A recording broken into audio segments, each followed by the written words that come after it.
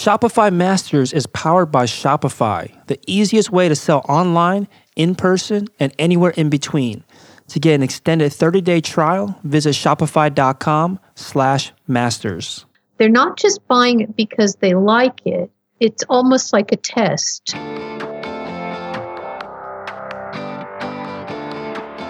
Hey, my name is Felix. I'm the host of Shopify Masters. Each week, we learn the keys to success from e-commerce experts and entrepreneurs like you. In this episode, you'll learn the key points to include in a product description, how to justify your product's prices, especially if they are higher than average, and how to encourage upsells and cross-sells to your customers.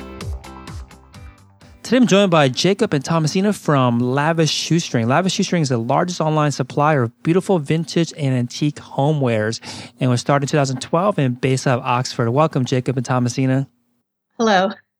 Hi, Felix. Yeah, so excited to have the both of you on. So tell us a bit more about the business that you run and what exactly do you sell? We sell antique, vintage, and good quality second-hand homewares. So it's basically all the categories like tableware, tea categories, things that use for wine parties and so on. So it's everything that you can use, for dining at home. These are items in good condition. They're usable, and we sell to a really wide audience. Traditionally, these things are sold to sort of antique collectors or sort of antique buyers, but we bring it to a really wide audience, not necessarily to people who go to auction houses, but just people who want unusual, beautiful, well-made items for the home. Now, you both obviously saw that there was room in the market for you guys to come in and, like you're saying, bring these products that were typically not available or to the general public to now be very accessible, because they obviously can go to your site and buy a lot of these products. So where did you see this? How did you see that there was a business to be started in this area? Oh, that's a good question. Well, this isn't the first foray into selling homewares that we've done before. I mean, we did it kind of part-time for many years. And we realized that there was a larger market or an audience out there for these kinds of products. I mean, I have a background in antiques, but when Jacob and I married 13 years ago, I had a bit of a break from working. And some of the companies that he worked for, they would have budgets for gifts for employees, like when they got married, or corporate gifts and things like that. And they were always asking me, Thomasina, could you go and find something really interesting, to give for a gift? And I would always find these wonderful things. I would usually come under budget from the money that they'd allocated for these things. And everybody loved the things that I bought. And Jacob finally said to me, I know you've had a bit of a break from being in antiques, and I really think you should let me build you a website, and you can sell worldwide and 24 hours a day and sell this to lots of people who maybe are not antique collectors. They're probably, we thought about it. We thought the problem with antiques is that as soon as younger people hear that word, they think, oh, wow, it's got to be expensive because it's old. And most of these things are not expensive, even though they're old, because they were manufactured, say, during the late Georgian and the Victorian era. And this is the era of, the industrial age, and things were mass produced. So there is a lot of it out there. And it's well made.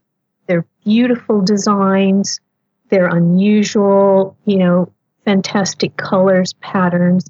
And probably a lot of the new products that are made today are copies of these things. And so Jacob and I both thought that we should really concentrate on bringing it to a younger audience who, when you have your first job, you're out of university, you're furnishing your first flat or your first home, instead of going to, the department store or something like that. You want something unusual, but because you're in your first job, you don't have time to go shopping. Because usually, you're working long hours in your first job because you're trying to make a really good impression and you're having to travel home, whether it's on the train or whatever. And really, that's the only time you're able to buy, because the weekends you might spend going to a party or something with your friends, or you're visiting your parents or something like that. And you don't have time to go out and shop for things for your home, let alone, clothing and things like that. So most people are buying online. And so we thought we want to, make antiques and vintage items accessible for younger people. So build a website that would be easy to navigate and easy for them to look at it on their phone or their iPad or whatever. When they're going into work, and and then they can buy products, and it's really bringing it to a younger audience who can't go to auctions during the week or don't have time and don't know anything about them. Oh, Jacob's putting his finger up. He wants to interject and say something about this as well. Go ahead. Well, yeah, you're absolutely right, but I also want to focus on something that is probably not very obvious. You see, Felix, to buy antiques or to shop for antiques and sort of old items, typically you need knowledge. You need to know what you're doing, because it's not something that you can shop around. Sort of, for example, you're looking at an old teapot, a 19th century teapot. You don't really know what it is. You're being asked to spend money. And you need to think what it is. You really need to know what you're looking at. You can't easily compare prices, because it's not an item that is being sold by sort of all the department stores, and you can just shop around and shop online and compare the prices and styles and choose whatever is the most appropriate for you. So most of these things they're different, and they're sort of one-offs. So really you need to know what you're doing. And if you are shopping on a marketplace, for example, well know eBay. So again, you really need to know what is it that you're buying. You either rely on the description of a seller. Now, if it's a reputable dealer, it's an old-fashioned dealer, and they know what they're doing, yes, you can rely on them. But in that case, sort of the price will be typically higher, because they do charge for their expertise. Or really, you need to know what you're doing. So really, we wanted to demystify this market and to bring it to wider audience, and to make shopping for these old items really in the same way as you shop for really anything else online, and then really to demystify it. Now, you mentioned something I want to touch on. Is that there is difficulty whenever any entrepreneur is essentially finding and reselling a product, but you have even, I think, a bigger challenge in that you are looking for products to sell that are no longer being produced. What kind of unique challenges come with having to find and stock this kind of inventory? Yeah, absolutely. This is the first one asking. When we went a few years ago to raise money. So this was the first question we were asked by all investors, because they said, you tell me that you can be the biggest shop and you can have the numbers you're telling us about. How on earth can you source 10,000 teapots and 1,000 decanters, because it's not a factory.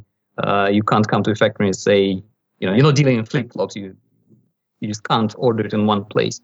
So it is a challenge. But first of all, what you have to realize is that this is a big market. This is a massive market, because we're talking about not one-off items, but of the past. We probably have at any given time items from the past 250 years, and a lot has been made in the past 250 years. They were mass-produced. I mean, the mass production comes in Victorian times. We're talking about 19th century Industrial Revolution. So there are a lot of these items. The only difference is that they are dispersed in different places. But this is a really, really big market. And you have, there are many different sourcing places. We built up a structure of supply. And I will not reveal too much. Sure.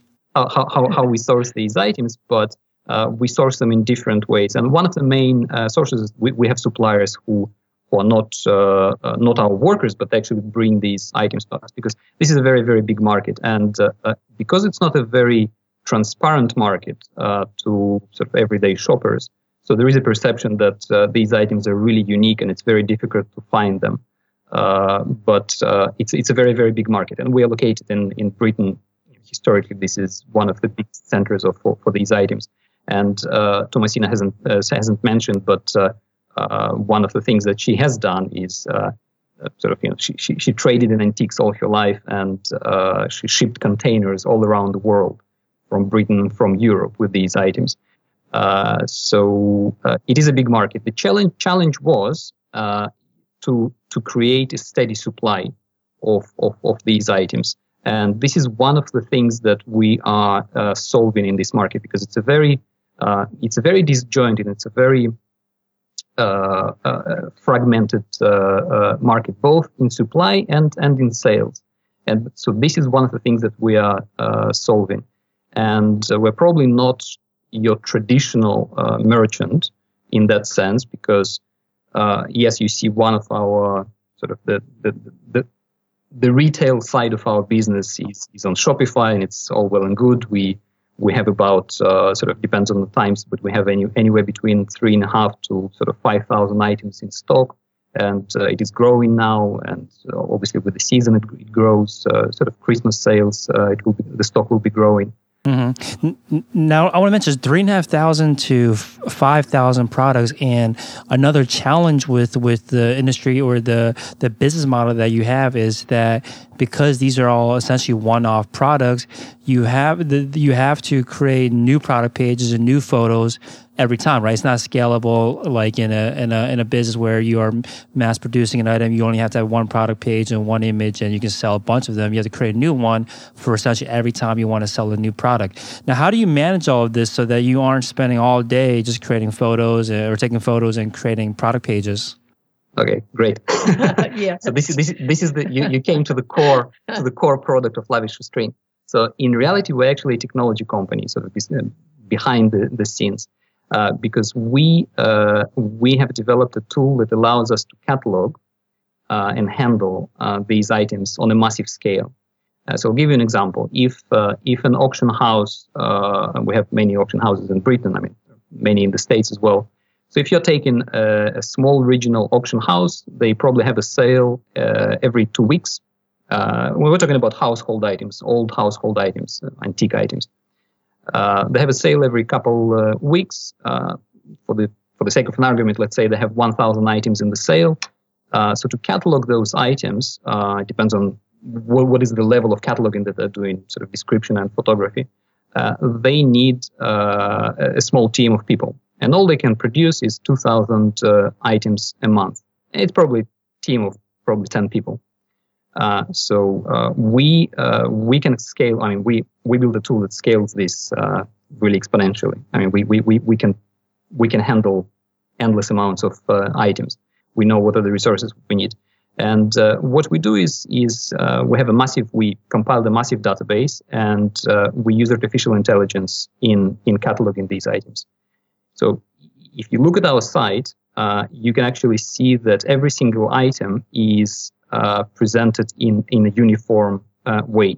So whether you're looking, for example, take I love this category of decanters, wine decanters, whiskey decanters.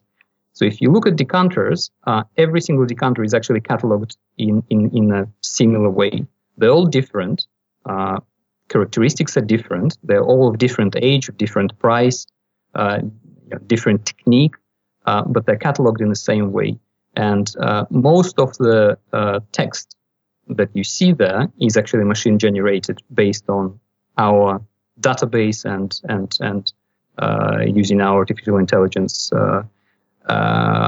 So that is actually our core product, because that's what allows us to scale up this business.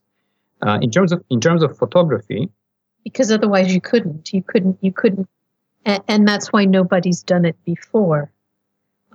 If you think about looking at websites online, dealers, shops, even like antique collectors and things that have websites, it's very difficult for them to get that amount of stock and get it online and cataloging it, let alone going out and buying it. It's impossible to do, unless you had something like what we have that we've developed.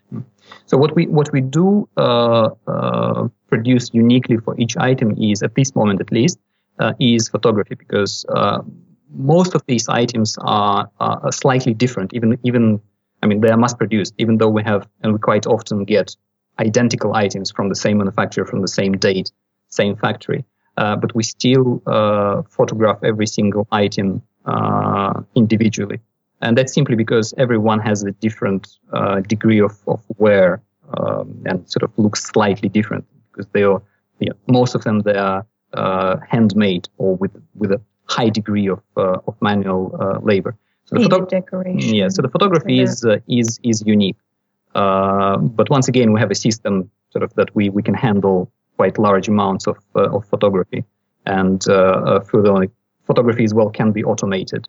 But it's the description and the recognition of what is it we have that is automated. And because we reuse these templates, so that's how we can scale up the process. Quite often we have we actually do not create a new product, so the new product pages. We simply update the inventory, and we know that because we have everything on records, and everything is kept in history. Mm-hmm. But yes, you are right. There is no way around it. We are creating new products all the time, and we do keep the sold out products. We do keep on the site. We have to do a fair degree of modification to Shopify, obviously, with our team. But we do keep the sold out products on record. They're not visible on the front end, but we do use that on the back end. Mm-hmm. I'll explain later how we use it. Got it. Yeah, I'm looking at least one of the decanters now, looking at the product description, and it certainly does seem like it's written by a human and not by AI. And I think that this is very interesting for a lot of store owners, because I believe one of the most painful parts for store owners is creating the product pages, especially if you have a large SKU, if you have a lot of SKUs or you have a large catalog.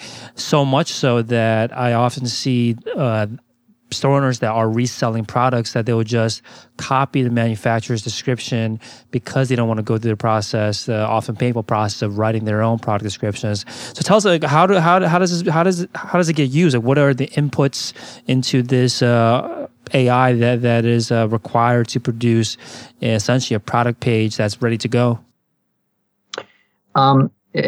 So part of it, do forgive me if I don't tell you all the things, because it's actually our secret, and that's our core product.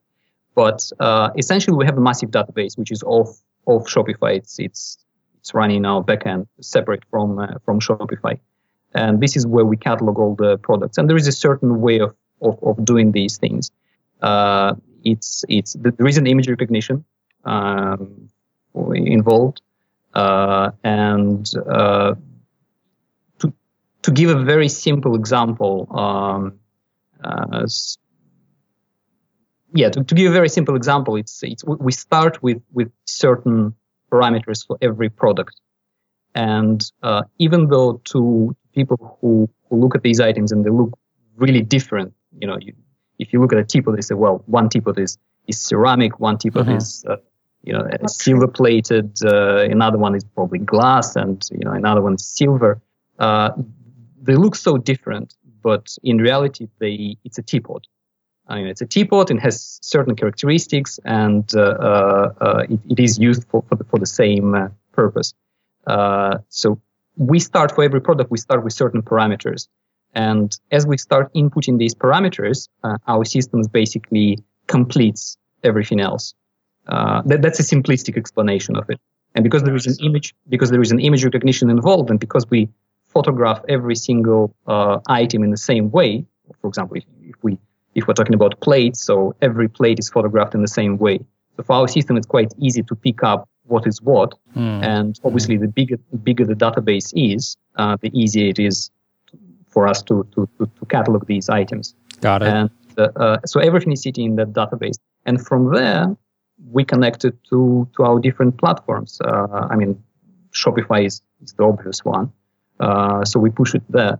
But when we started, we actually started not on Shopify. Our first sales were on marketplaces. That's probably like many other merchants start, because this is the easiest way, and this is the sort of the simplest way of getting traction and getting your first customer.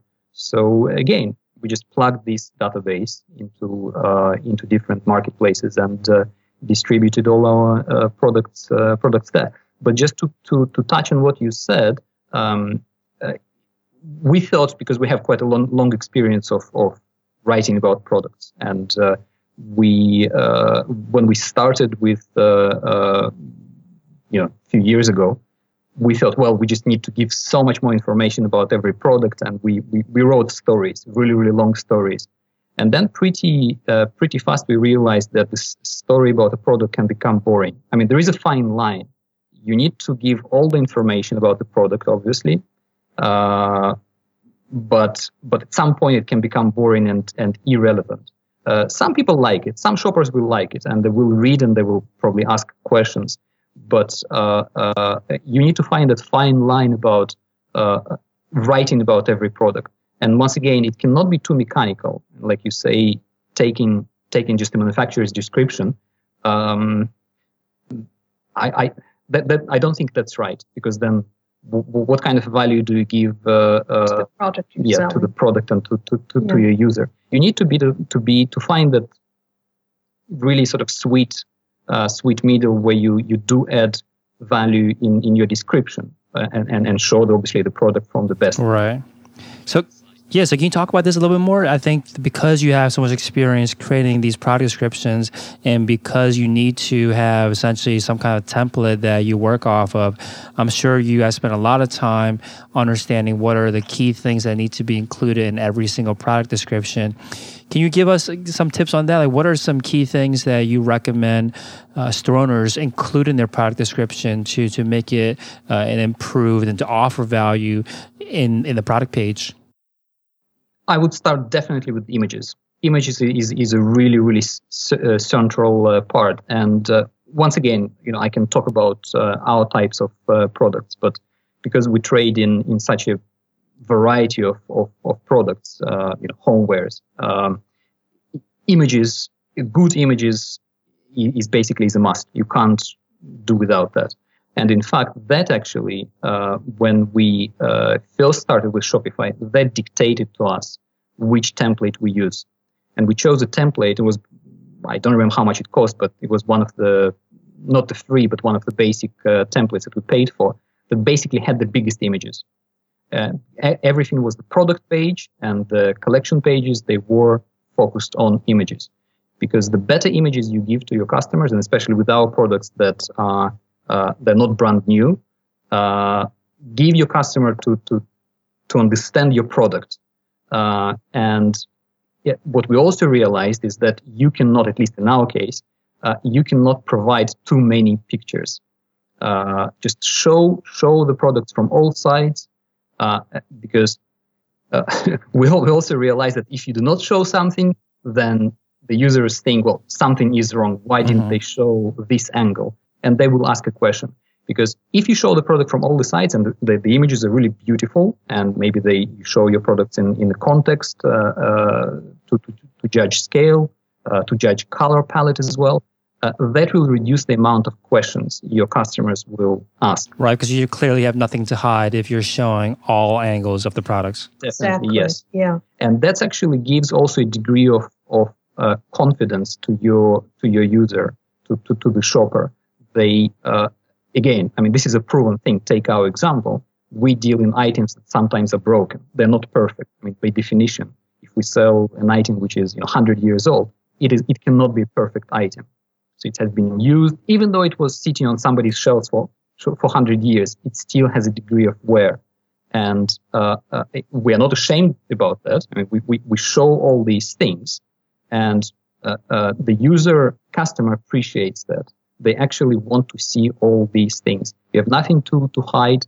It's absolutely perfectly clear what they are looking at, what they are buying, and essentially what they will get. Because, I mean, you can always say, well, you can provide all these communication tools, chat and Facebook chat and whatever for them to communicate with you. That's really unnecessary, because not everyone will use it. And you have a customer on the product page for, let's say, for a split of a second, and they want to make a decision. They just want to understand what is it they're dealing with. And if you give them that information, it's priceless. And it's not, if you're taking one image, you can take two images. I mean, it's not, it doesn't take too much time, at least in our case. But that will add a lot. Right.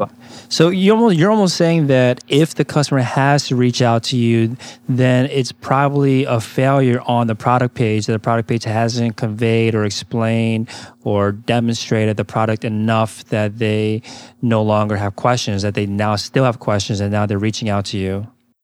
Definitely. It's either that or we fail to explain some sort of service, for example, shipping. Or if they, that's sort of then would be good if they want something really, really fast and they have a question about really fast delivery. But yes, if they are reaching to us, and they're asking about the product, then it means something went wrong. Because the product, between the images and the description, it should be really enough to understand what this product is. And actually, I mean, we have a very long history of record sort of trial and error, and we have very little communication from customers asking about the products. I mean, we reached the point where whatever we are doing is pretty clear, is pretty enough for the customer. Plus, if you look at our site, I mean, the description is uniform. We cover sort of the set points for every product, whether it's a condition, whether it's the color, the size, and so on. But also, anyone who wants to read a bit more, we give different snippets. So we have more content on the product page and around the site, and definitely on our blog we have a wiki section where they can actually read a bit in depth about the products, whether they want to understand what this, we're talking about a certain style, so what that style is, what that period is, so that we have that information in text for the more interested customers as well. Right. I like that there is uniformity between all of the product descriptions, because you are almost training and coaching the customer to understand how can they get to the information they care about as quickly as possible. If they come to your page and they always see there's a section about the condition of the product, about the size right underneath it, there's a style note, and it's a very clear breakdown of what they can expect from each different section. It makes it a lot easier for them to look for that when they go to the next product. So I think that that's something that I haven't seen too much in other stores, but I certainly, as a consumer, as a browser of your site, I definitely feel that reduces the friction when I want to get to information. We always because we started as a bootstrapped startup. And we looked at the big guys and we learned from the big guys. So I always looked at Wikipedia. I mean, why Wikipedia is so popular? It's not necessarily because it's always correct, but it's purely, in my belief, it's purely because it's familiar. It doesn't matter what you're searching about, what terms you're searching and reading about. You will know that the structure of the page is the same, and the information will be familiar, will be given to in a familiar way, and that's why it's so.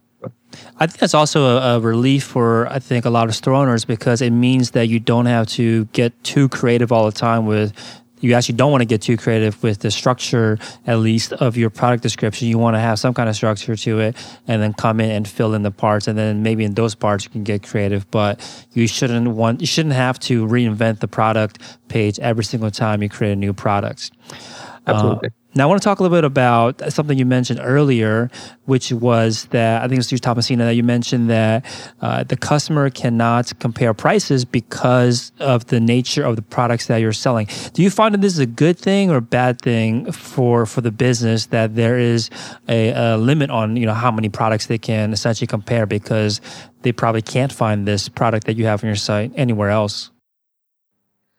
That's a good question.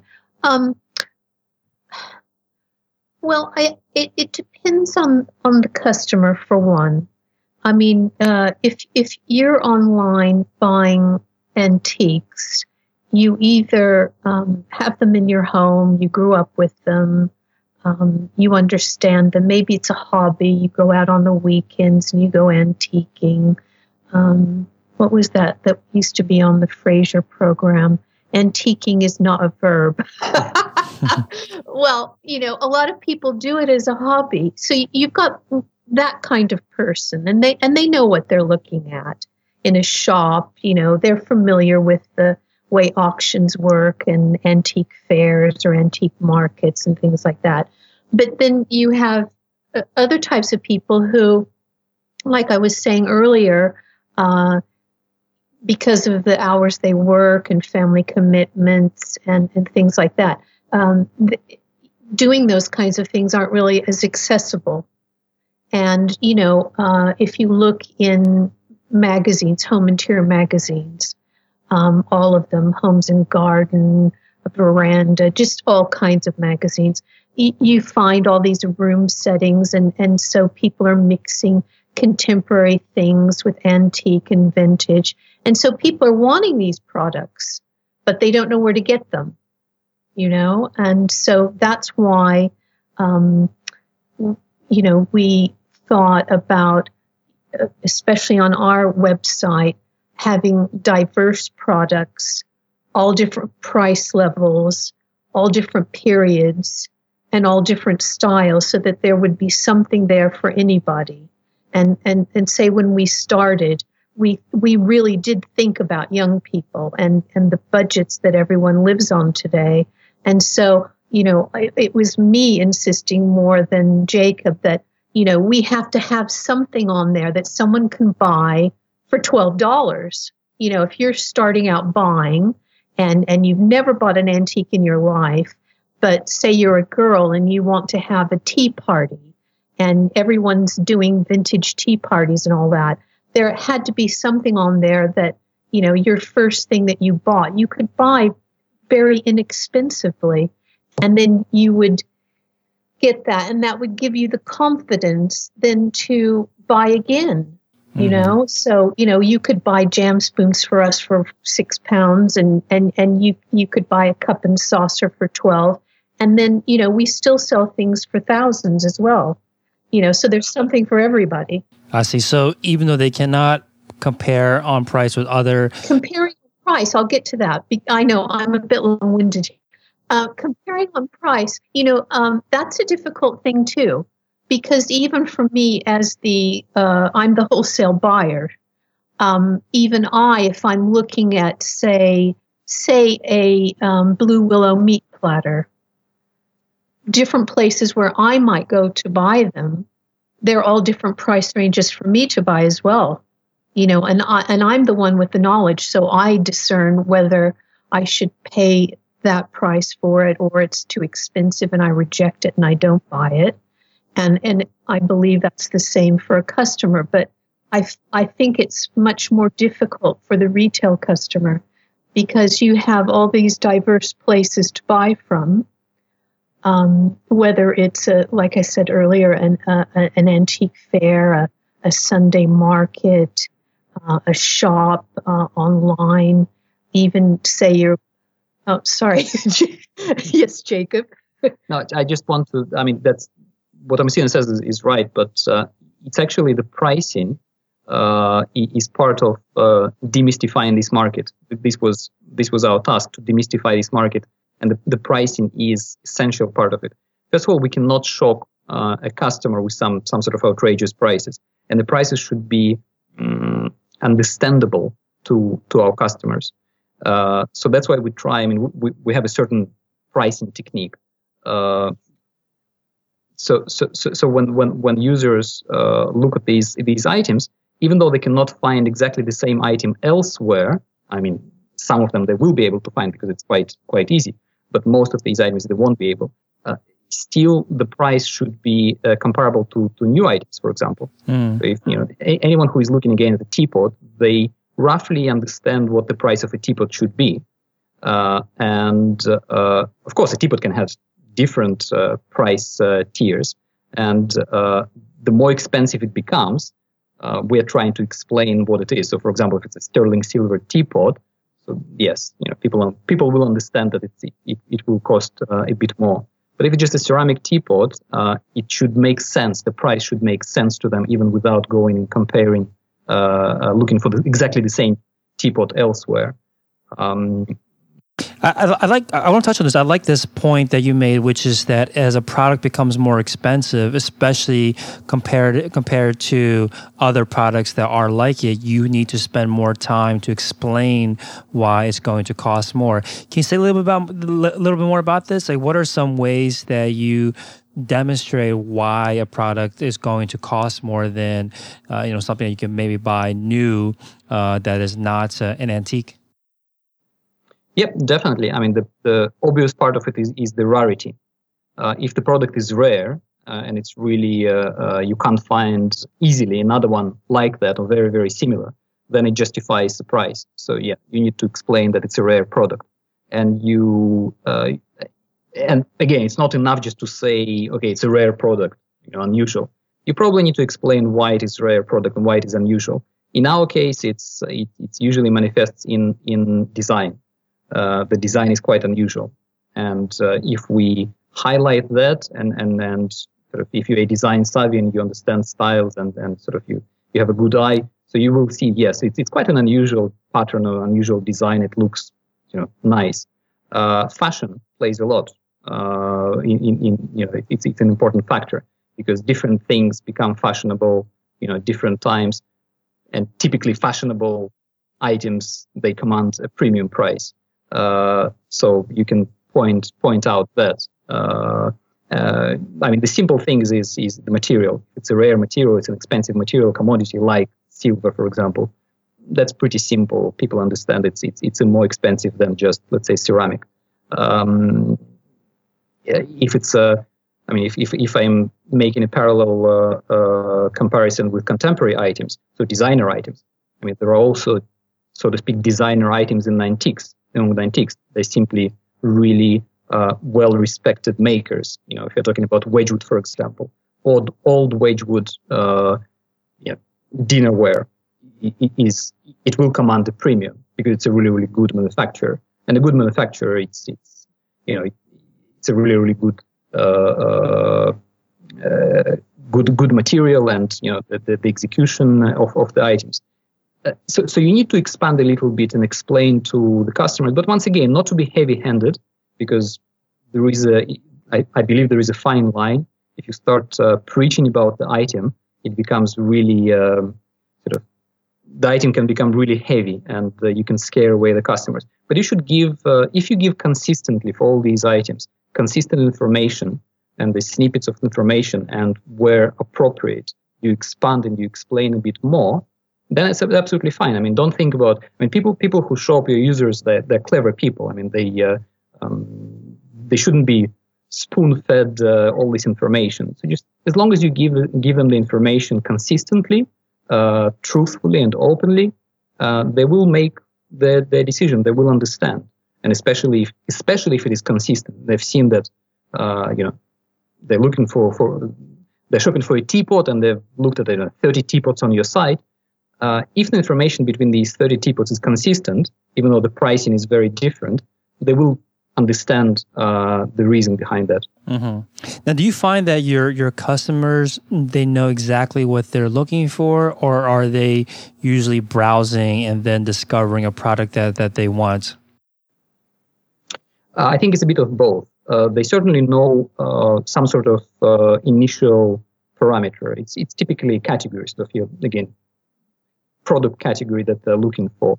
Or on the other hand, it can be it's a really popular, for example, blue and white. I mean, everyone knows blue and white. It's been around for a couple hundred years or more.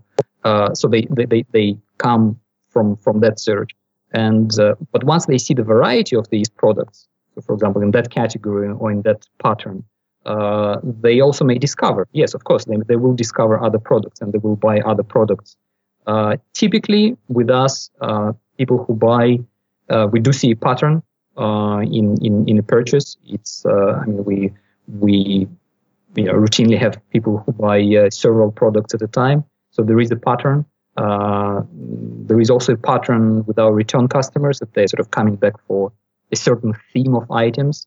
So I think it's a bit of both. People do know what they are looking for. If you give them a variety, an easy variety, they will also shop for other things. Got it. Now, does your marketing change, or what have you learned or realized about your marketing to attract more of the customers that are buying multiple products, or the higher basket value, or getting customers that are returning? Are there different ways to market to, or have you learned different ways to market to reach more of those types of customers? The repeat customers specifically, or new customers? I guess new customers that are coming in and buying a lot from you from the first time. We can start there. People who buy a lot to begin with, they buy for a need. For example, I mean, it's for example, they buy for a party. Okay, so and if we definitely see either a theme that they're buying, sort of certain pattern, the same pattern of items, or the same period, or the same product. So, for example, very recently was an order we fulfilled to London of many decanters. So obviously, in that case, they probably having a party. And if it's the same style, again, they can have a party and they're setting up a table. So there is a theme. It's very rare to find that someone is buying a tea set and the chest of drawers. These are quite different. Now, what effective ways have you found to try to encourage this, to essentially upsell them? I mean, let's say they come and they buy a tea cup. How do you encourage them to check out more products that they can buy that are related to the original purchase? We show them items that both. We don't do it right now in browsing. We haven't implemented it yet because we switched to this. We had a change in the site recently. But we show them items that are they complement whatever they purchased. So, for example, if you ordered plates, there are many other things that can go with plates. If you need cutlery, if you need serving dishes, and so on. And again, they're in the same style and in the similar styles, in the similar fashion. Emailing to the customer immediately after the order really works well, because before the order is shipped, they can actually come back and add some more items that they may not have discovered while browsing. It's all around complementing whatever they purchased in style, in our case, in style, and not so much functionality, because if they bought a set of plates, there is no point to give them another set of plates, but it's in the style. And luckily with us, we have, even though these products are fairly unique, we always have a complementing style to whatever they purchased. That's the main thing. Really good, successful email campaign, for example, for us, it's a weekly new arrivals, because we have fresh stock coming in all the time. So that works very well on our repeat customers. They just want sort of every Friday, they want to see what's new in stock, and they do that. So that works really well. Right. New products are always a great excuse to reach out to your customer. Absolutely. We have a very low unsubscribe rate, because people really want to see. I mean, not necessarily they'll click immediately and they'll go to your site. We just give them a sample of what's new in stock, and we typically try to keep it to a theme. It's either a holiday theme or a theme of products, a color, style, period, and so on. And they just want to keep to be connected. In our case, there is a strong role to seasonality, for example. So we're coming into winter holidays now. So there will be really, really sharp switch to in types of products that people will be buying with us. So we'll obviously target those products more. We'll keep stocks with these products, and we'll also promote these products more heavily, because simply this is what people are looking for in this period. Also, you asked about how do you upscale people, say the first time purchaser, someone who bought a teacup and saucer. How do you get them to buy more expensive items from you?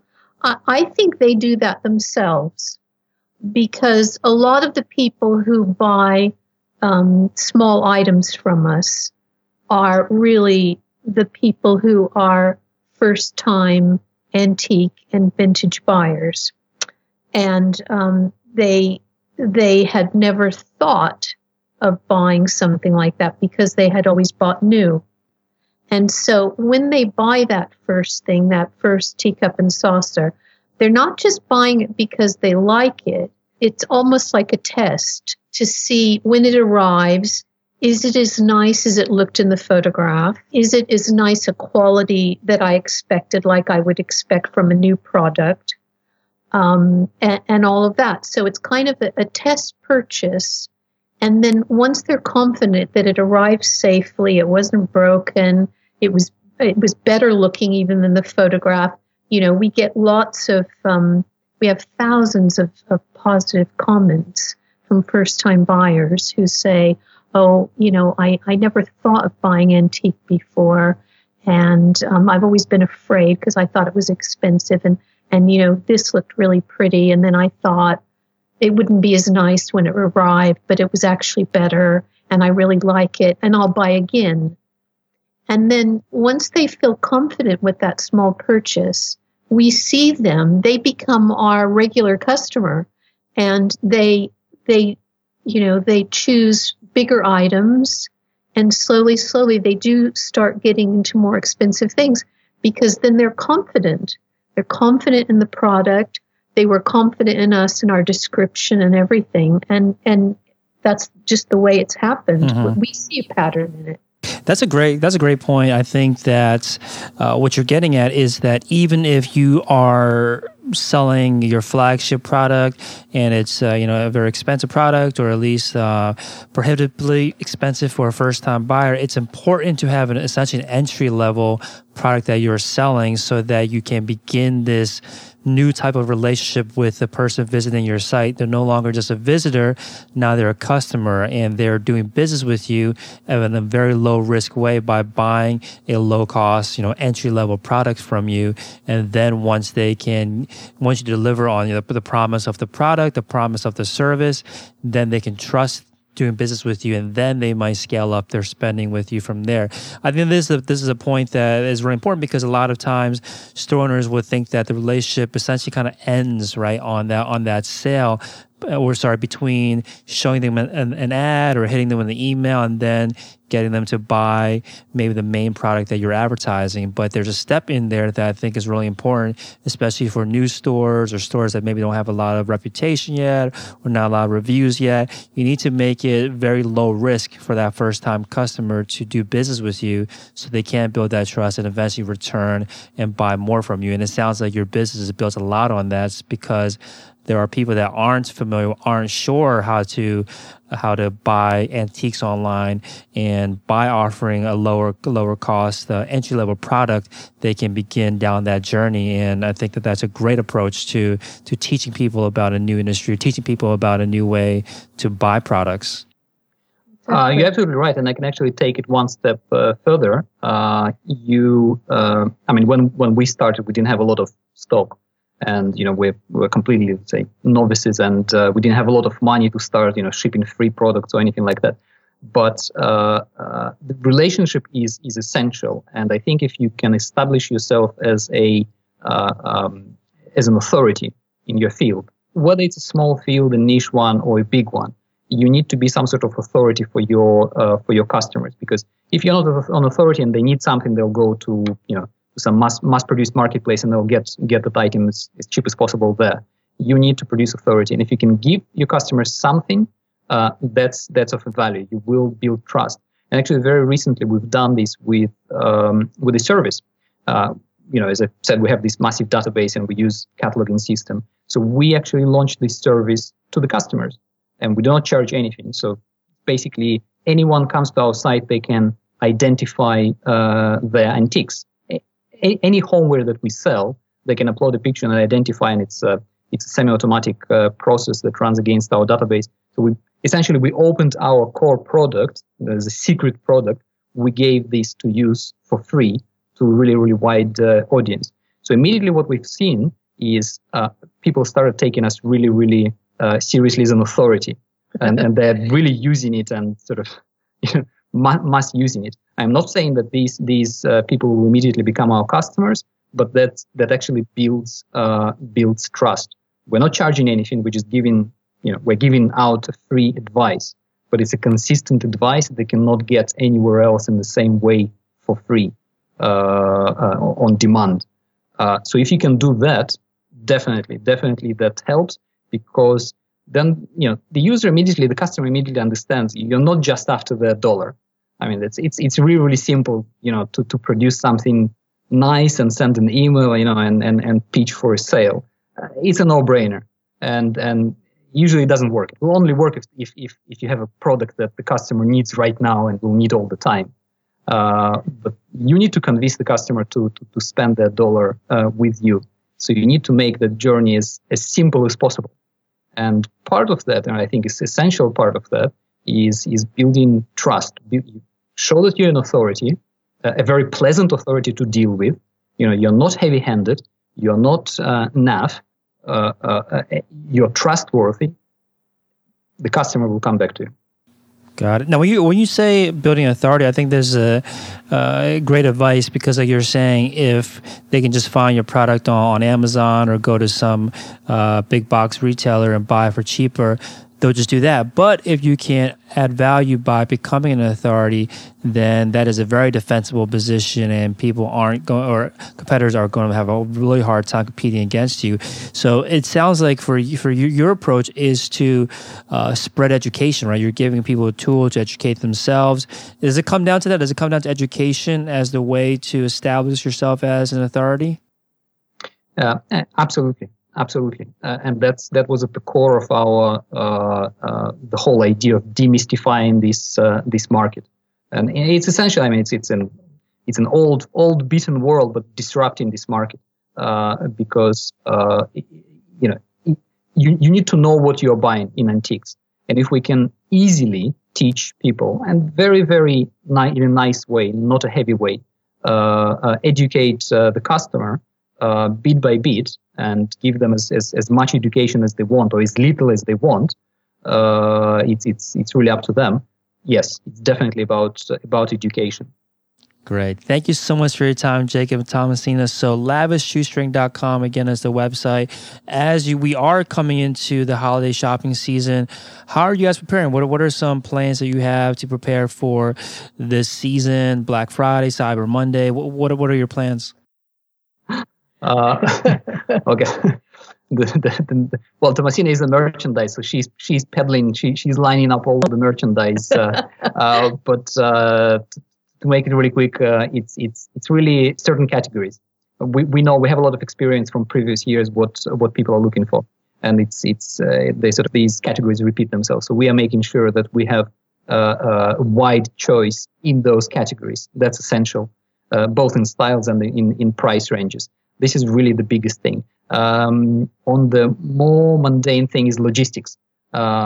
Pretty soon we will see a spike in next day deliveries. Will be probably most December sales, and definitely all December sales will be next delivery days and sort of expedited, and we ship all around the world. So that will be, basically sleepless nights and a lot of yeah, and lots of meat platters. Yeah, a lot of couriers. So it's having enough products, the right products, and being prepared logistic wise. Great, that's great advice. Thank you both again so much for your time. You're very welcome. You're really welcome. Thank you very much for having us. Thank you.